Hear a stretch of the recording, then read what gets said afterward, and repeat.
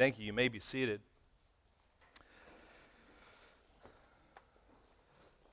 A number of years ago, I served as a witness in a trial. Anyone here ever serve as a witness in a trial? It was an unusual experience. Having never done it before, I was asked by the defense attorney if I would testify to the case, and because of my position as a pastor and the circumstances that were being dealt with there, I had an obligation to do that simply out of my responsibilities. And of course, I said yes. And he kind of walked me through the kind of questions he was going to ask, and I kind of went through the answers I was going to give. But it was the day of the actual trial, and as a witness, you can't be inside the actual courtroom. You have to be outside of the courtroom, and I have to wait outside. And it was kind of a nerve-wracking experience because, I mean, when you're in court, it's a pretty serious thing, isn't it? You don't take it lightly. And the other thing is, being a pastor, sometimes people might want to twist things or push things, and as a Christian, sometimes people might want to ask questions that really undermine and trick you and fool you. So I was a little concerned about, what was going to happen in this thing. So I went in, and the defense attorney, ushered me up, and of course I had to put my hand on the Bible and make sure that I was willing to tell the truth, the whole truth, and nothing but the truth. And then we were off, and the defense attorney asked me a bunch of questions, and I gave the answers that fit his questions, and then it was time for the prosecutor. And I was kind of taken back because the prosecutor came at me hard. And it's like I'm just testifying about some basic facts, and it was just kind of strange that they came at me hard. But they did. They came at me hard, and they asked me some questions from a different angle. And I was really just kind of concerned about, okay, so what do I need to say here, and how do I need to say it? And the thing that helped me through that was simply this: tell what? The truth. Just answer the truth of the question, and in doing that, I was able to be, dismissed, and I was done. I didn't have to go back. But it was somewhat of a nerve-wracking experience. I almost felt like I was on trial. You know what I'm saying? You kind of, just really under this pressure. But we had to tell the truth. That was what I had to do, and that's what I rested on. And as a witness, that's what I am supposed to be doing. I am supposed to be telling the truth about the facts that I am aware of. And as we come to this gospel, it's all about the truth, and it's all about that truth being evidence so that those who are reading this gospel ultimately will believe, and then once they are believers, they ultimately will have life. That's what John says is his theme, is his purpose, that we would have life. And as we come to this prologue, if you remember, the first 18 verses here are really a snapshot. Again, if you watch some show on TV, at the beginning, they just flash a bunch of different things up there and kind of give you a taste of what's to come. There's a sense in which that is what is going on here. There's this picture of a variety of themes that will take place in this book, and there is this introduction of Jesus, the subject of this great gospel. And in particular, verses 1 through 5 that we looked at last week deal with Christ in eternity. Talking there about the Word. In the beginning was the Word, right? This is Christ in eternity, and it's really a realm that no other gospel writer goes to. John decides, I'm going to go back into eternity past. As we pick up at verse 6, though, we're starting to now see the story unfolded in this prologue as it relates to Christ coming to this earth and the activity of his ministry on this earth. And of course, we're going to see here that John is the witness, but we're ultimately going to see the way, and that will be next week when we study that. So join with me right now as we look at verse 6. It says in verse 6, there was a man sent from God whose name was John. And the question is, who is this John? Is this John who is writing the book? The answer is no. We know that clearly by virtue of what takes place later in this book, as well as the other Gospels. This man that was sent from God is none other than John, who was also known as the Baptist. Now, he is a pivotal figure in biblical history. Now, remember, John the Baptist was the result of a miraculous birth. An angel appeared to Zechariah and said, "Your wife Elizabeth is going to have a child." And Zechariah did what? You remember? He laughed. You know, we are old. We can't have children anymore. But you know what? God performed a miracle, and of course, Zechariah was struck with dumbness there, and ultimately that child was born, but that child was and is John the Baptist in this story, this unfolding story. The other Gospels tell us of that, but it certainly was a miraculous birth. And John the Baptist's birth was a preparation for the birth of the Son of God, the birth of Jesus. In this gospel, though, John is introduced really as the preparation for the ministry of Jesus and for the coronation of Jesus and for what he has ultimately come to do. So he is a significant link in the ongoing progression of the gospel of God through Jesus Christ. Turn your Bibles to Luke chapter 16 and verse 16. Something very important is said there about John the Baptist. Luke chapter 16 and verse 16. It tells us there, it says that the law and the prophets were until John, referring to John the Baptist. One of the things that we need to understand with John being a pivotal figure and a significant link, he is that in the sense that he was the last of the Old Testament prophets. He was this transition prophet, you might want to say, from the old order to the new order. He was this one that was ushering in this new emphasis, this new dispensation, if you want to say it. The era of God working uniquely through Israel as a nation was coming to an end. And this new era of God working uniquely through what was going to be called the church was beginning. And this new era had a new king, a Messiah, a perfect prophet. So here is this man by the name of John the Baptist.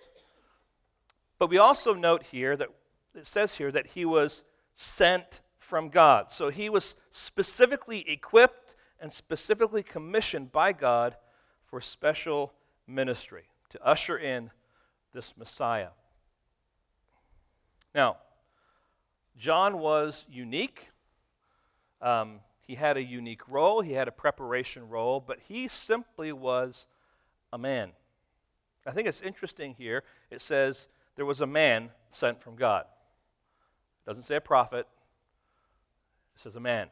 Just think about this. Ultimately, God is going to put the burden of responsibility of ministry and witness on your shoulders and my shoulders. It takes a man. It takes a woman, it takes a boy, it takes a girl to humble themselves before God and to be used by him. So we move now from the man, who is this witness? The next statement here is this. Let's look at the witness. And the question here is, what did this man John come to do? Verse 7, we're told that he came as a witness to bear witness about the light, that all men might believe through him. So this witness was sent to witness, and I have here listed for you this kind of stack of data, and it's there in your handout, obviously, so you don't have to copy it down. But John the Baptist was sent as an additional pointer. This is important. As an additional pointer to the truth. The reality is, friends, that people who are bound in sin are in such darkness that they need someone to tell them about the light. They need someone to speak. They need someone to point them to the light. So in John's gospel, because his goal is life that comes through belief, John begins this long line of witnesses that are to be called on to testify to the truth that Jesus is the Christ, the Son of the living God. So as you look at this list, imagine all of these witnesses sitting outside the courtroom, ready to come in and to testify evidence about who Jesus is. In this gospel specifically, this word witness is associated and spoken of about the Godhead, about Scripture, about certain groups of people and individuals. And of course you have, the Godhead listed there. Jesus testifies to himself. The Father does. The Holy Spirit does. The disciples do. A crowd does. That's the story of Lazarus and him being raised from the tomb and from the dead. Then there's the Samaritan woman, and ultimately John. And the point here is this, that this gospel is full of witnesses. And John is going to lay them out in anecdotal form just to reinforce once again that Jesus Christ is the Messiah, or he is the Christ, the Son of God. So all these witnesses are pushing the reader, that would be us, to consider the evidence so that they will believe and that they will have life. Now, we looked at Acts chapter 1, verse 8. We began our time together this morning with Acts chapter 1, verse 8, right at the beginning of the service. You may want to turn there, Acts 1:8. Jesus is speaking to the disciples. He might even call them the apostles then. But you will receive power when the Holy Spirit has come upon you, and you will be my witnesses in Jerusalem and in all Judea and Samaria and to the end of the earth. So the disciples, the apostles now were sent out by Jesus to be witnesses and to testify about who he is, what he has done, and the great news of the gospel that comes through him. So there's a need here. There's ultimately a witness that has taken place here. But it doesn't stop at Acts 1:8. In fact, turn now to Colossians chapter 1. Colossians chapter 1. We could go to a number of different places. We could go to the Great Commission passage. We could go to the sowing passage. Sow goes out to sow. Ultimately, the point is this. God's children have been given a responsibility to testify and to be witnesses of the evidence of the gospel and to open their mouths and to share that truth. Colossians chapter 1, verse 27 and following. To them, God chose to make known how great among the Gentiles are the riches of the glory of this mystery, which is Christ in you, the hope of glory. Him we what? Proclaim. That's testify. That's shout out. That's herald. Okay? Warning everyone and teaching everyone with all wisdom that we may present everyone mature in Christ. For this I toil, Paul says, struggling with all my energy that he works powerfully works within me. The point here is this: we have been given this great responsibility now to carry on this long line of witnesses, to be witnesses ourselves for his glory. Now, certainly there are people who are uniquely gifted as evangelists, right? You probably know some people. Maybe you are that person. Some people can just, they can walk into a restaurant and it just seems like, they can talk freely about the things of God, and you sit around and you're like, I just wish I could have that. But some people have that unique evangelistic gift, right?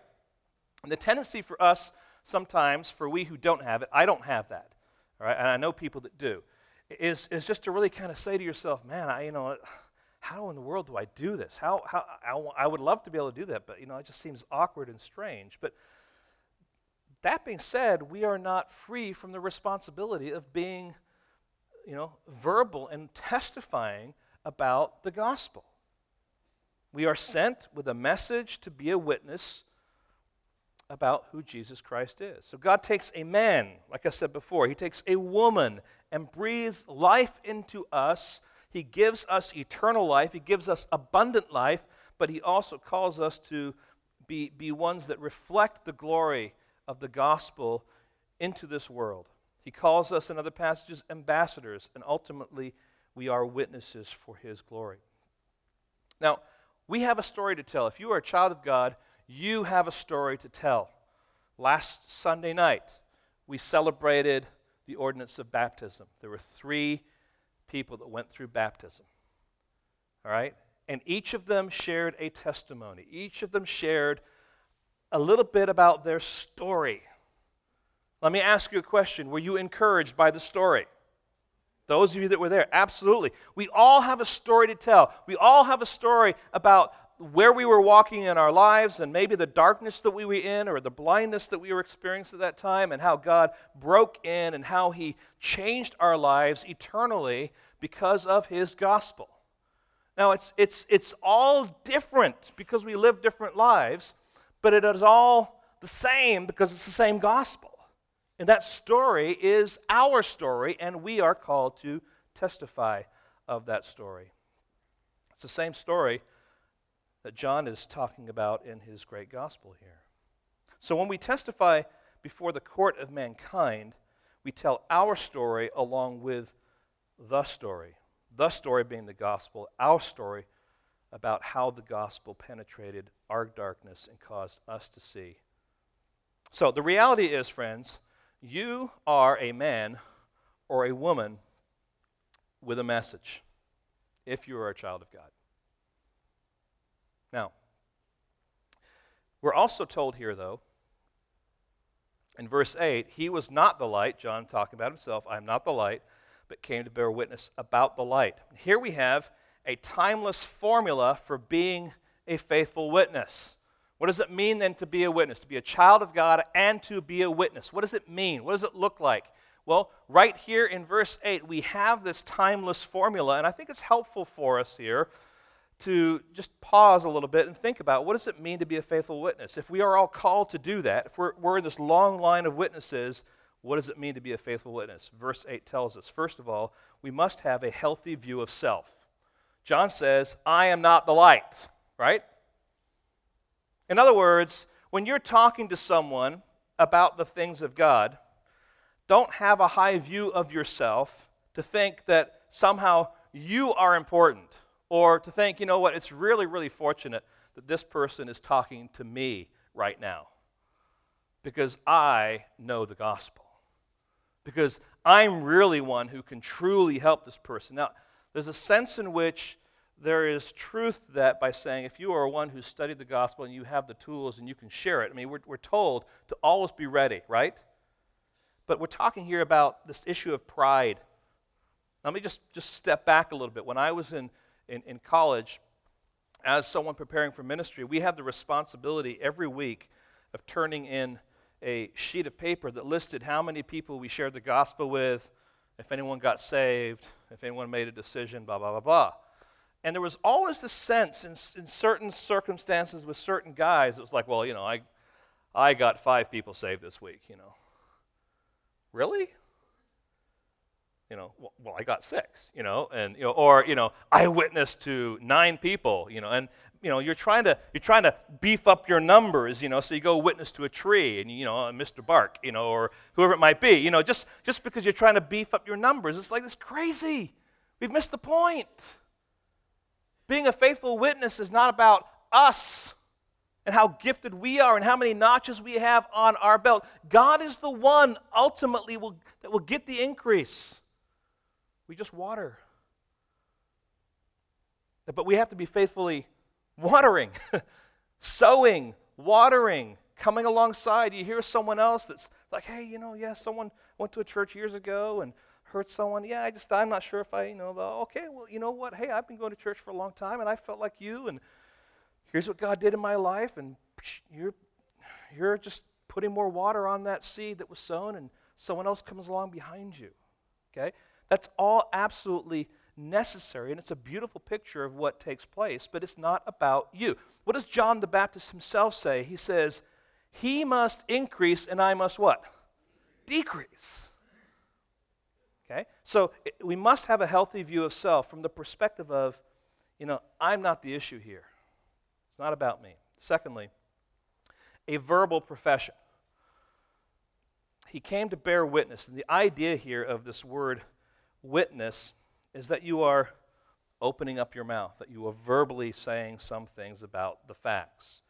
Now listen, we must be careful that we're not drawn into it's certainly a contemporary mindset that basically says we just need to live our Christian lives before people, and people will see that, and you know, they'll be impressed, and they'll get saved. And we do need to live our lives before people, right? But that is not sufficient. In fact, it is a failure on the part of the church to even promote that as a standard means by which we are to evangelize. And there certainly was. I remember back in the 80s, I remember it being pushed. It was called friendship evangelism, although it can come under different names. But the idea was just live your life before people and God will take care of the rest. And so people were satisfied by just keeping their mouths shut. But the whole idea of being a witness, I mean, what would it be like if I just went to the witness stand and they asked me questions and I just kind of said, just did my best to look good and be nice and kind, and you got to say something. You got to talk about the facts. You got to talk about what's going on. So, Paul Little, may not have heard too much about him. He's a big writer in England, especially on the subject of evangelism. In his book, How to Give Away Your Faith, this is what he says about living the Christian life. He says it's pre-evangelism.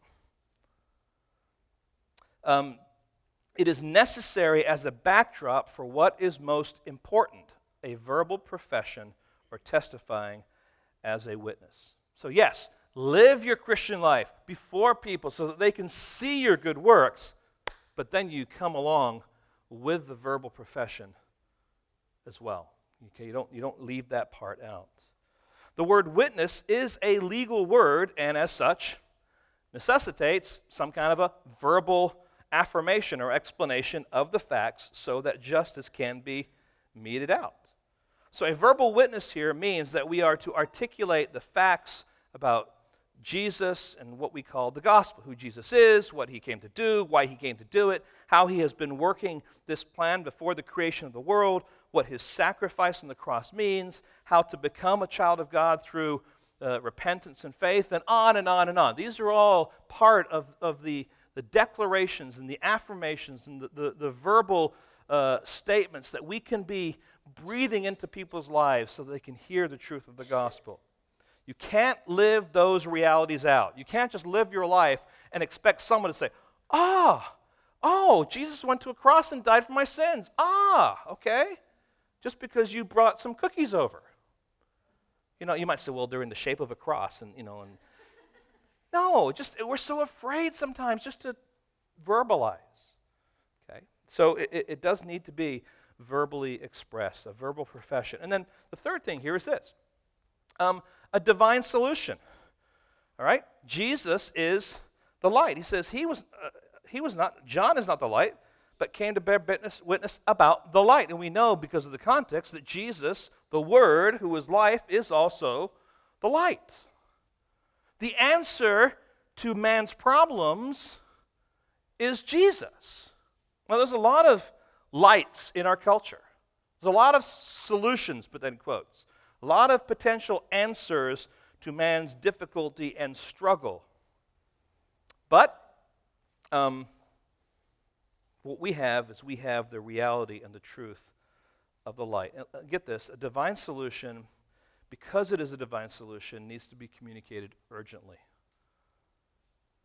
And it's an urgency, though, that is patient and rooted in God's sovereignty. Let me explain what I'm saying. When I was younger in my Christian walk, in the circles that I was in, there was almost a salesman approach to sharing the gospel. If you can get your foot in, and they'll talk about God, great, hold them there, and then you got to get your other foot in. You got to talk about the gospel and the fact that Jesus died on the cross, and but whatever you do, don't leave until you've called for the question, until they've prayed a prayer. So there's this great pressure on me and others who were part of that kind of Christian culture to get the job done, to have the product sold, so to speak. Now listen, I don't close the deal. God closes the deal. And this is why I can be urgent but patient in the sovereignty of God. The urgency is because the reality of Scripture says that this person dies without Christ, they're facing an eternity in hell. The sovereignty part of it says, but God knows all that, and I have a responsibility to share, but I don't have to somehow even be tempted to manipulate anything just to get an answer. Because many times those manipulated answers are insufficient. And we have people that believe that they're children of God who are walking around having believed in a deficient or faulty gospel. And it's much better to be patient and to trust God and allow the truth of God's word and the gospel to settle in and to see what he's going to do. And the beautiful thing here, guys, is this, is that we get to be a part of what God is doing. We open our mouths, we share the truth, and we say, you know what, God, you're in this, and we'll just see what you're doing with this person. It's not like I have to do this and say, see, God, I did it for you. It's like, no, I am being faithful to be responsible to you, God, and I'm going to be patient in your sovereignty to see that this person comes to know you. Two completely different perspectives. And I tell you what, when God revealed that to me, it was just like this load lifted from me. It wasn't like, okay, don't open your mouth anymore because God's doing it all. No, we're called to be witnesses. But we're called to be witnesses that are resting in the sovereignty and the providence of God. And there's a great patience there that we can have with people as they wrestle with the truths of God. Hey, listen, you didn't come to know the Lord just bam like that. It's probably not how it happened. It was probably over some time and things you were wrestling with, and you heard the truth of the gospel, and you went home and you wrestled with it, you talked about it. And for most people, it was more of a journey. It's not just kind of this sudden thing. It does happen that some people kind of get this sudden conversion experience. I don't want to knock that. But for most people, they weren't looking to be saved. But there was this process that they went through. In fact, many people are still antagonistic to the gospel, but the gospel was shared, and then boom, over time, something happened in their heart, and it changed. My life is an example of that. I grew up in a Christian home. Both my parents were godly parents, and they would even have a Bible study in my home. It was usually on like a Thursday night, and I would be upstairs with my friends, and we'd be laughing. I mean, I was just completely blind and hardened to the church and to the gospel. And I remember when I came to the States and I went to a school, and I was going to that school primarily because they had a soccer program, and that's a whole other story. But it was a school that happened to be a Christian school, and it was a chapel time, and I heard the gospel once again, because I'd heard it many times before, but this time it was like an arrow just went, it's you, Rod, I want you, boom. It was over a process of time that God spoke then finally into my heart and said, now I'm calling you to me. And you know what? My parents were patient. Other people were patient. And so we should also be patient with what God is doing in the lives of other people and trust that God knows what is best, but be faithful to be witnesses, all right? So have a healthy view of self. This is not about you. Open your mouth, a verbal profession, and then recognize that Jesus is really the solution that people are looking for, nothing else. Now, what is the message? Number 3, the message, or what is the message the witness then testifies? When you're on that stand and you're going to be witnessing now, you're going to be testifying, what is it that you're saying? Verse 9, the true light, which enlightens everyone, was coming into the world. So first of all, the light is true, right? The light is true. Now the implication here is that there are lights that are what? False. So people can be pursuing lights, I'm going to say revelations, ideas that are in our culture, in society, that seem to be the right pursuits. One of the big ones over the past century or so is this whole idea of progress, the pursuit of a better life. Look how industry has given us so many other tools, so many other resources. More recently, it has been technology. Look at the progress we have. This is wonderful. All the experiences we can have because of progress. Prosperity is another false light. The pursuit of pleasure is a false light. Now, let me ask you a question. Is it a bad thing for us to progress in our lives, learning more, growing more, having more awareness of natural sciences and things like that? Is there anything wrong with that? Absolutely not. Is there anything wrong with God for getting a step up at work and getting a little bit more income. Is there anything wrong with that? It's probably, hopefully, a result of you being a hard worker and, demonstrating that in the workplace. Is pleasure an evil thing? Absolutely not. Okay? I mean, even Jesus took the disciples up into the mountains, and they rested. They took some time to relax and do certain things. And Scripture doesn't condemn pleasure at all, unless it's excessive, right? There's a place for it. And then the last one I would think of, and there's probably some more. There's power or position. I think if I just had the power, if I was just in leadership, then I would have things satisfied. All those are empty. All those lights, all those attempts at satisfaction are empty. The light, though, is the true light, and that true light is Jesus himself. The second thing here, though, is the light is shining on everyone. You say, aha. That sounds like universalism to me. It sounds like if the light's shining on everyone, then everyone now is a child of God. That's not what's going on here. If there's darkness, this room where it's just completely pitch black dark, and you could not see the hand in front of your face, and I just lit a match over in the corner, would it brighten up the whole room? It would. It's simply just talking about the fact that when Jesus came into this world, the fact that he came into the world made was a step of light coming into this darkness. Listen to what one commentator says. This would be James Montgomery Boyce. Christ gives light to every man. This does not mean universal salvation or general revelation or even inner illumination. That's a reference to the Gnostics and the Essenes, who ultimately would take this to be a different teaching. Even the Quakers actually believe this to be referencing an inner light. It's not talking about that. He's simply saying it means that Christ as the light shines on each person, either in salvation or in illuminating him with regard to his sin and coming judgment.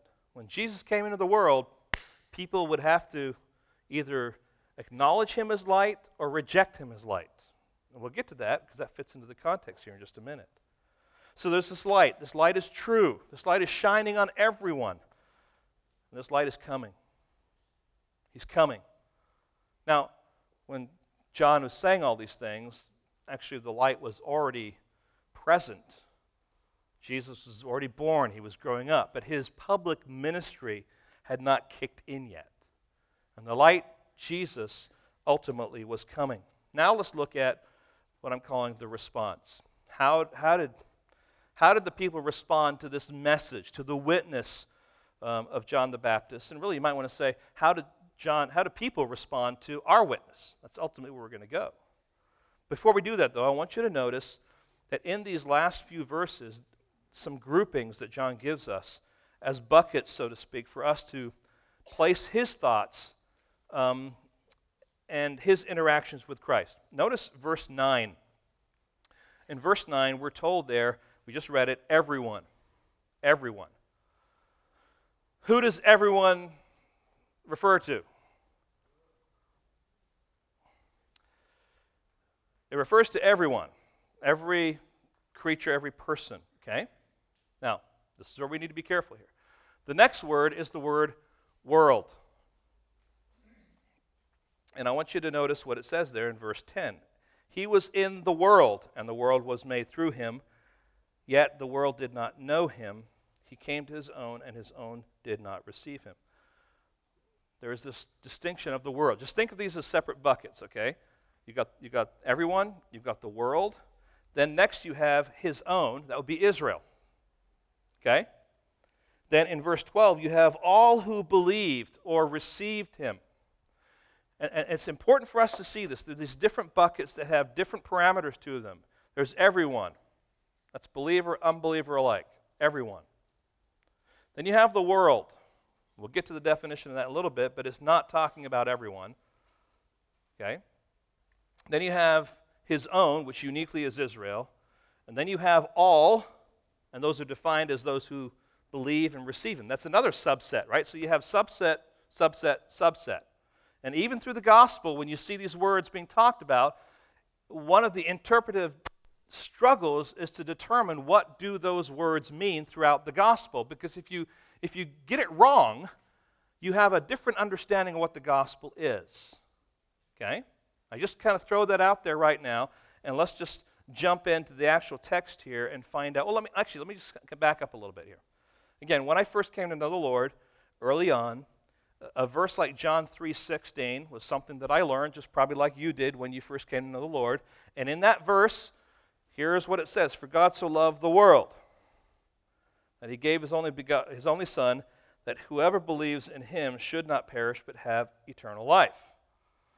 I was taught that the world means everyone, and everyone means the world, and whoever is referring to anyone or everyone, and all always means all. You see, it gets very, very confusing because that's not what's going on here. If you notice in John 3:16, "For God so loved the world," even if you said it's everyone there, again, remember it's in the book of John, "For God so loved the world, that he gave his only Son, that whoever believes in him," that whoever is a subset of the world. You see? Even though the word whoever can mean everyone, in that context, that whoever is a subset of a bigger set. See, math set theory actually does have bearing on how we read the Scriptures, right? See, what are you talking about? If you don't know, don't worry about it. Right? Bigger group, smaller section within that group. We have to see that because that is important there for John's gospel, and in particular for John 3:16. Not everyone is going to respond to the gospel. All right? So, the question now is this. How do people respond? First of all, many rejected the gospel, rejected this message, rejected this witness. And in particular, we first of all have the world. He was not in the world, and the world was made through him, yet the world did not know him. He came to his own, and his own did not receive him. So let's first of all look at this word world. Now just think about these two verses. These are probably some of the saddest verses in all of this gospel, if not in all of the Bible. That Jesus, the Word, the light, came into the world, but he's rejected. He entered, but ultimately they did not know him. The world here, as you have there up on the screen, is the word cosmos. For those of you who were around when Carl Sagan was around, this is etched in your memory forever, the cosmos. You guys remember that show on TV? Some of you do. Sorry to bring back bad memories if you had that. But there are three different ways it's used. Talking about the physical world, which I think is what's going on in verse 9. The first part, he came into the world, the physical world, this creation. Okay? Yes, cosmos is Greek. Then there's just humanity in general, just talking about people in general. All right, so it's just all people. And then the third one there is this evil system dominated by Satan, or the world of men and human society, which is now in disobedience to God and under the rulership of Satan. So what we have here, the world that's being talked about here, it is ultimately this third section. Because in rejecting the witness, they're rejecting who Christ is, right? They're aligning themselves with Satan, and they are still blind to the truth of the light. They do not know. Okay? So this is a theme in John's gospel, is this word world, and the fact that Jesus came as the Word into the world. But notice what it says then, later on in verse 10, "Yet the world did not know him." The world did not know him. Now this is important. The word know is the Greek word ginosko. Ginosko. All right? And it's a word that means to know, but not simply to know facts. It is to know by means of experience. Now, friends, hear this. You and I can know fact after fact after fact. I share with you some of my story.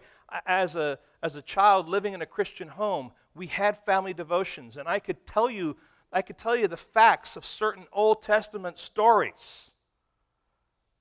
But I didn't know the God of those stories yet. There wasn't an experience. You say, well, are you getting mystical on me? No, no, no. Your walk with God is an experience, right? It is intimate. It is a walk with the God of this universe who came to this earth in the form of a Son, who is now present with us in His Holy Spirit, and that His Holy Spirit interacts with us, and we commune with Him. There is a personal thing going on. There is an experience that's taking place there. And that's just the reality of what it means to walk with God. But this world did not experience that. They did not know Him by virtue of experience. Instead, they ignored Him. They let Him pass by. They thought that He was insignificant, that He was just simply another hopeful leader soon to be forgotten. Then there was His own, that's Israel. He came to His own, and His own people did not receive Him.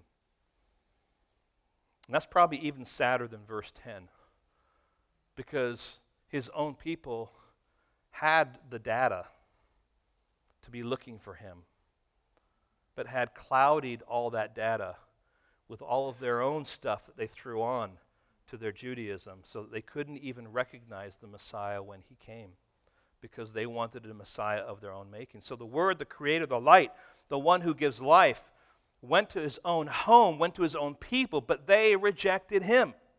They refused to accept Him, and they refused to listen to His teaching or His commands.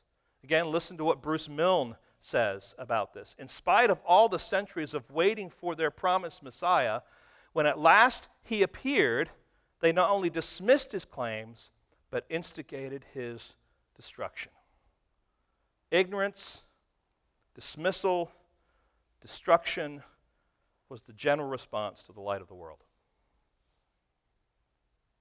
Now, I don't know where you are in your relationship with God, if there is a relationship there, if you may be sitting and you're kind of taking in and you're trying to be kind and you're listening, or maybe you're contemplating what's being said. I just want to encourage you, the light has come into this world in the person of Jesus Christ. And He went to a cross, and He went to that cross, and He hung on that cross, not just because He was taken prisoner and thrown on that cross, but because that was part of His plan. He wasn't the victim. It was part of His purpose to go to a cross and to hang on that cross and be the ultimate sacrifice once for all for you and for me. Now, I'm giving you the nuggets of the facts of the gospel that is revealed to us in all four gospels about who Jesus is, what He came to do, how He did it, and the implication that is for us. Now, fortunately, not everyone rejected this witness. The message is received. Notice verse 12 here. And we see just a beautiful picture of what salvation looks like here, right here in the prologue in verse 12. But to all who did receive Him. So, you've got everybody. You've got the world. You've got His own, which would be Israel. Then you have this all who did receive Him and believe Him. That would be all Jews and Gentiles alike, okay? Those who did receive Him and believed in His name, He gave the right to become children of God, who were born not of blood, nor of the will of the flesh, nor of the will of man, but of God. So let's just think now about this salvation. First of all, let's think about its scope. He gave all who received Him, all who believed, are now part of this group that are receiving this message. There's three words there that are really three synonyms that he uses to describe this activity of faith. Receive, believe, and then you can go down to the end of verse 13, and that would be, or at the beginning of verse 13, who are born ultimately of God. So there's this rebirth that's taking place. So this received, believed, and reborn. That's the scope. All who received, all who believed, all of them are reborn. Jew, Gentile, all of them. But it's a subset of the rest of the group. Secondly, notice what we're told here about the status of this salvation. He gave them the right to become the children of God. So in a world where status was everything, from rulers to soldiers to the working class to slaves, Jesus Christ's death on the cross gave all these people who would believe and who would receive him the right to be children of God. Now, rights are important. When you, let me put it this way. When my parents passed away this last year or so, I was named in that will as the executor of their account. That naming gave me the right as well as the responsibility to handle and manage their estate along with my brother and sister. It was a legal document. And what's going on here is that as children of God, we were given the right. That means we are given the legal, proper status. When Jesus Christ died on the cross, and ultimately when we embraced him as Lord and Savior, when that transaction of regeneration took place, he automatically established us as his children, rightfully, completely, and totally adopted into his family. We don't have to fight for that right anymore, because that right has been given to us. It's a huge deal. If you are called a child of God, you are called a child of God by right because of what he accomplished for you on the cross. No one is excluded except the one who does not believe. And then notice the last part here, and this is a sermon in and of itself. The sovereignty of this salvation. We were born of God, told there, not of blood. In other words, natural descent. Not of the will of the flesh or the decision of man. The idea there is that a husband would decide, I want to have children. The idea here is a sexual idea, that through procreation, that we would become the children of God. It doesn't happen that way. It doesn't come through family lines. It doesn't come through a decision of a husband or a father. It is a birth that is supernatural. It means to be born of God. It means regeneration. And we're going to get to the specifics of what that looks like in chapter 3, with the whole encounter that Jesus has with a man by the name of Nicodemus. And so this is just a precursor to that. This is just kind of a wetting our whistle, so to speak. But here's the witness. The witness came. He was sent with a message, gives the message. Some respond by saying, no way. And some respond by believing and receiving and ultimately are reborn. And they are brought into the family of God to be children with rights as full-fledged children. Not simply as someone might say, an adopted child without rights, but a full-fledged child adopted into the family of God. Now, friends, let's just step back a little bit. This is John, a man sent by God, commissioned, equipped to be a witness with a message that people would respond to. In this room are multiple men and women who are sent by God to be witnesses with a message, and people will respond. You can't manipulate that. Let me just give you some words of comfort. Not everyone listened to John, did they? Not everyone listened to Jesus, did they? So no surprise that if you open your mouth as one sent by God to be a witness and you testify of the good news and someone says, I don't like that, I don't want that, and you can fill in the blank of what that is. Don't be put out. They did that with Jesus. And if they did it with Jesus, then who are you to be any different? All right? But he gives us the responsibility to speak, to testify, just like John did. He moves incredibly in mysterious ways, does he not? Think about how you came to know the Lord. Now, for some of you, it may have been when you were a child. For some of you, maybe when you were older, it was different circumstances. Some of you, it was when you were considerably older, and God just did some incredible things and circumstances in your life, and you just can't explain how the dots are connected, but God connects those dots. It is a mystery. I love this poem. It's anonymous, but I love what it says. We'll finish up with this. I sought the Lord, and afterward I knew He moved my soul to seek Him, seeking me. It was not I that found, O Savior, true. No, I was found of Thee. I find, I walk, I love, but oh, the whole of love is but my answer, Lord, to Thee. For Thou wast long beforehand with my soul. Always Thou lovest me. It's an amazing thought to know what Scripture says, that you and I were chosen before the foundation of the world. Before the world was even created, God had already chosen you. I don't want to get into all the theology of that. I just want to let that settle. And if that is true, it is utterly amazing.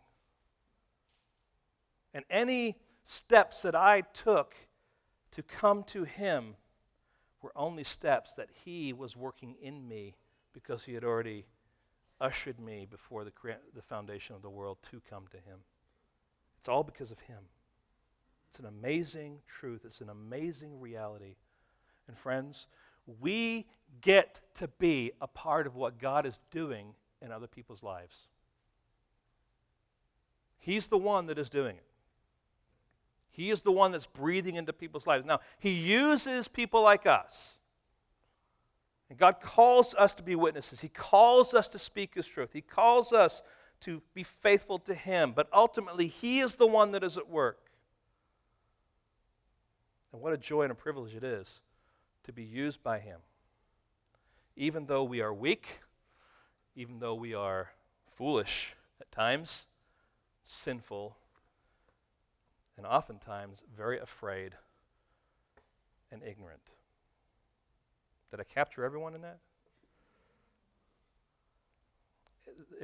The more we realize that testifying is about God, the greater skill and passion we will have to be that kind of person, to be faithful to witness for His glory.